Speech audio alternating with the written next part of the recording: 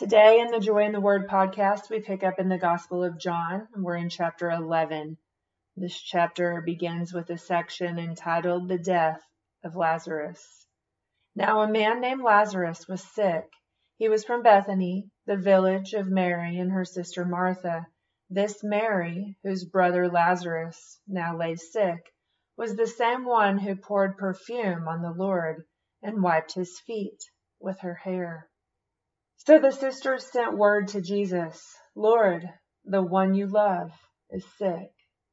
So for them to refer to this man Lazarus as the one whom Jesus loved, it shows the depth of their relationship. When he heard this, Jesus said, This sickness will not end in death. No, it is for God's glory, so that God's Son may be glorified through it. Jesus loved Martha and her sister and Lazarus. Yet when he heard that Lazarus was sick, he stayed where he was 2 more days. So here this is an exact demonstration of Jesus waiting on the timing of his Father.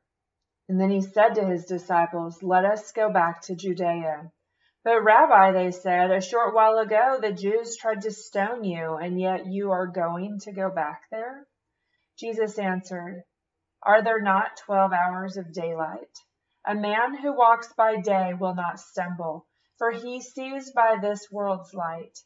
It is when he walks by night that he stumbles, for he has no light. After he said this, he went on to tell them, Our friend Lazarus has fallen asleep, but I am going there to wake him up. His disciples replied, Lord, if he sleeps, he will get better. Jesus had been speaking of his death, but his disciples thought he meant natural sleep. So then he told them plainly, Lazarus is dead, and for your sake, I am glad I was not there, so that you may believe, but let us go to him. Then Thomas, called Didymus, said to the rest of the disciples, Let us also go, that we may die with him. Here it clarifies that Thomas's name is also called Didymus, which means twin, and it refers to him saying that we may die with him, meaning not that he's succumbed to death, but that he's actually portraying bravery and courage. And he says, no matter what happens, we will go and be with him. Then picking up in 17, it says, the title of this section, Jesus Comforts the Sisters. On his arrival, Jesus found that Lazarus had already been dead in the tomb for 4 days. Now in the footnotes of my Bible, it explains that many Jews at that time believed that the soul remained near the body for 3 days after death, in the hope of returning to it. If this idea was in the minds of these people, they obviously thought all hope was gone because it was the 4th day. Therefore, they thought he was entirely dead, not just mostly dead. So Bethany was less than 2 miles from Jerusalem, and many Jews had come to Martha and Mary to comfort them in the loss of their brother. When Martha heard that Jesus was coming, she went out to meet him, but Mary stayed at home. Lord, Martha said to Jesus, if you had been here, my brother would not have died. But I know that even now, God will give you whatever you ask. So she said this not as an accusation, but more of a statement of her faith and awareness of what was true. She knew who Jesus was, and she knew what he was able to do. So Jesus said to her, your brother will rise again. Martha answered, I know he will rise again in the resurrection at the last day. Jesus said to her, I am the resurrection and the life.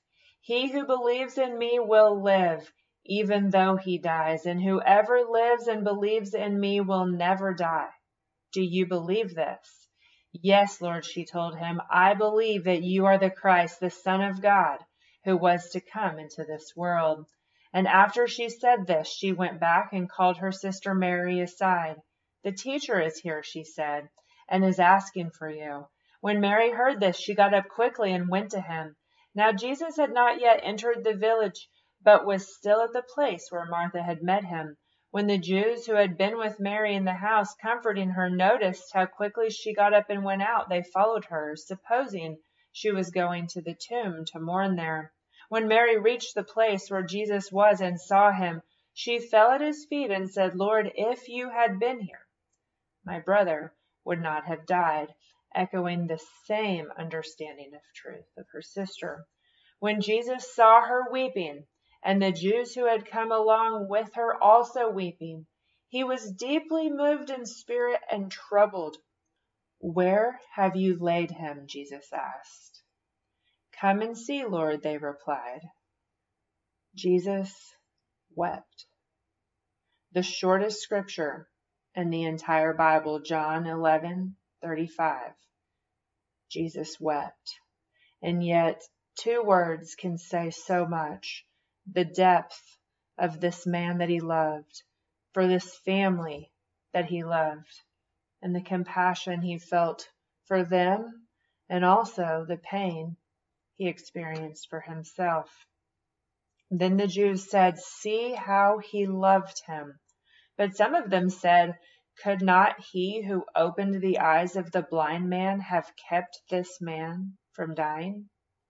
So they also knew he was capable of miracles, but they did not understand that he wanted to show them the ultimate miracle, that he actually had the ability to raise Lazarus from the dead, that it was a foreshadowing to what he would ultimately do on the cross, that death would have no hold on us. The next section is entitled, Jesus Raises Lazarus from the Dead. Jesus, once more deeply moved, came to the tomb. It was a cave with a stone laid across the entrance. "Take away the stone," he said. "But Lord," said Martha, the sister of the dead man, "by this time there's a bad odor, for he has been there 4 days." Then Jesus said, "Did I not tell you that if you believed, you would see the glory of God?" So they took away the stone. Then Jesus looked up and said, "Father, I thank you that you have heard me. I knew that you always hear me, but I said this for the benefit of the people standing here, that they may believe that you sent me." When he had said this, Jesus called in a loud voice, "Lazarus, come out." The dead man came out, his hands and feet wrapped with strips of linen, and a cloth around his face. Jesus said to them, "Take off the grave clothes and let him go." So it was undeniable to these people that after 4 days, Lazarus was in fact dead. And now, for all to see, in a foreshadowing of what Jesus would do on the cross, Lazarus is alive. Lazarus was told to take off his grave clothes. Now this chapter ends with a section called the plot to kill Jesus. Therefore many of the Jews who had come to visit Mary and had seen what Jesus did put their faith in him. But some of them went to the Pharisees and told them what Jesus had done.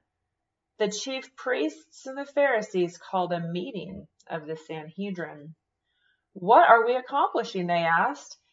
"Here is this man performing many miraculous signs. If we let him go on like this, everyone will believe in him, and then the Romans will come and take away both our place and our nation." Then one of them, named Caiaphas, who was high priest that year, spoke up.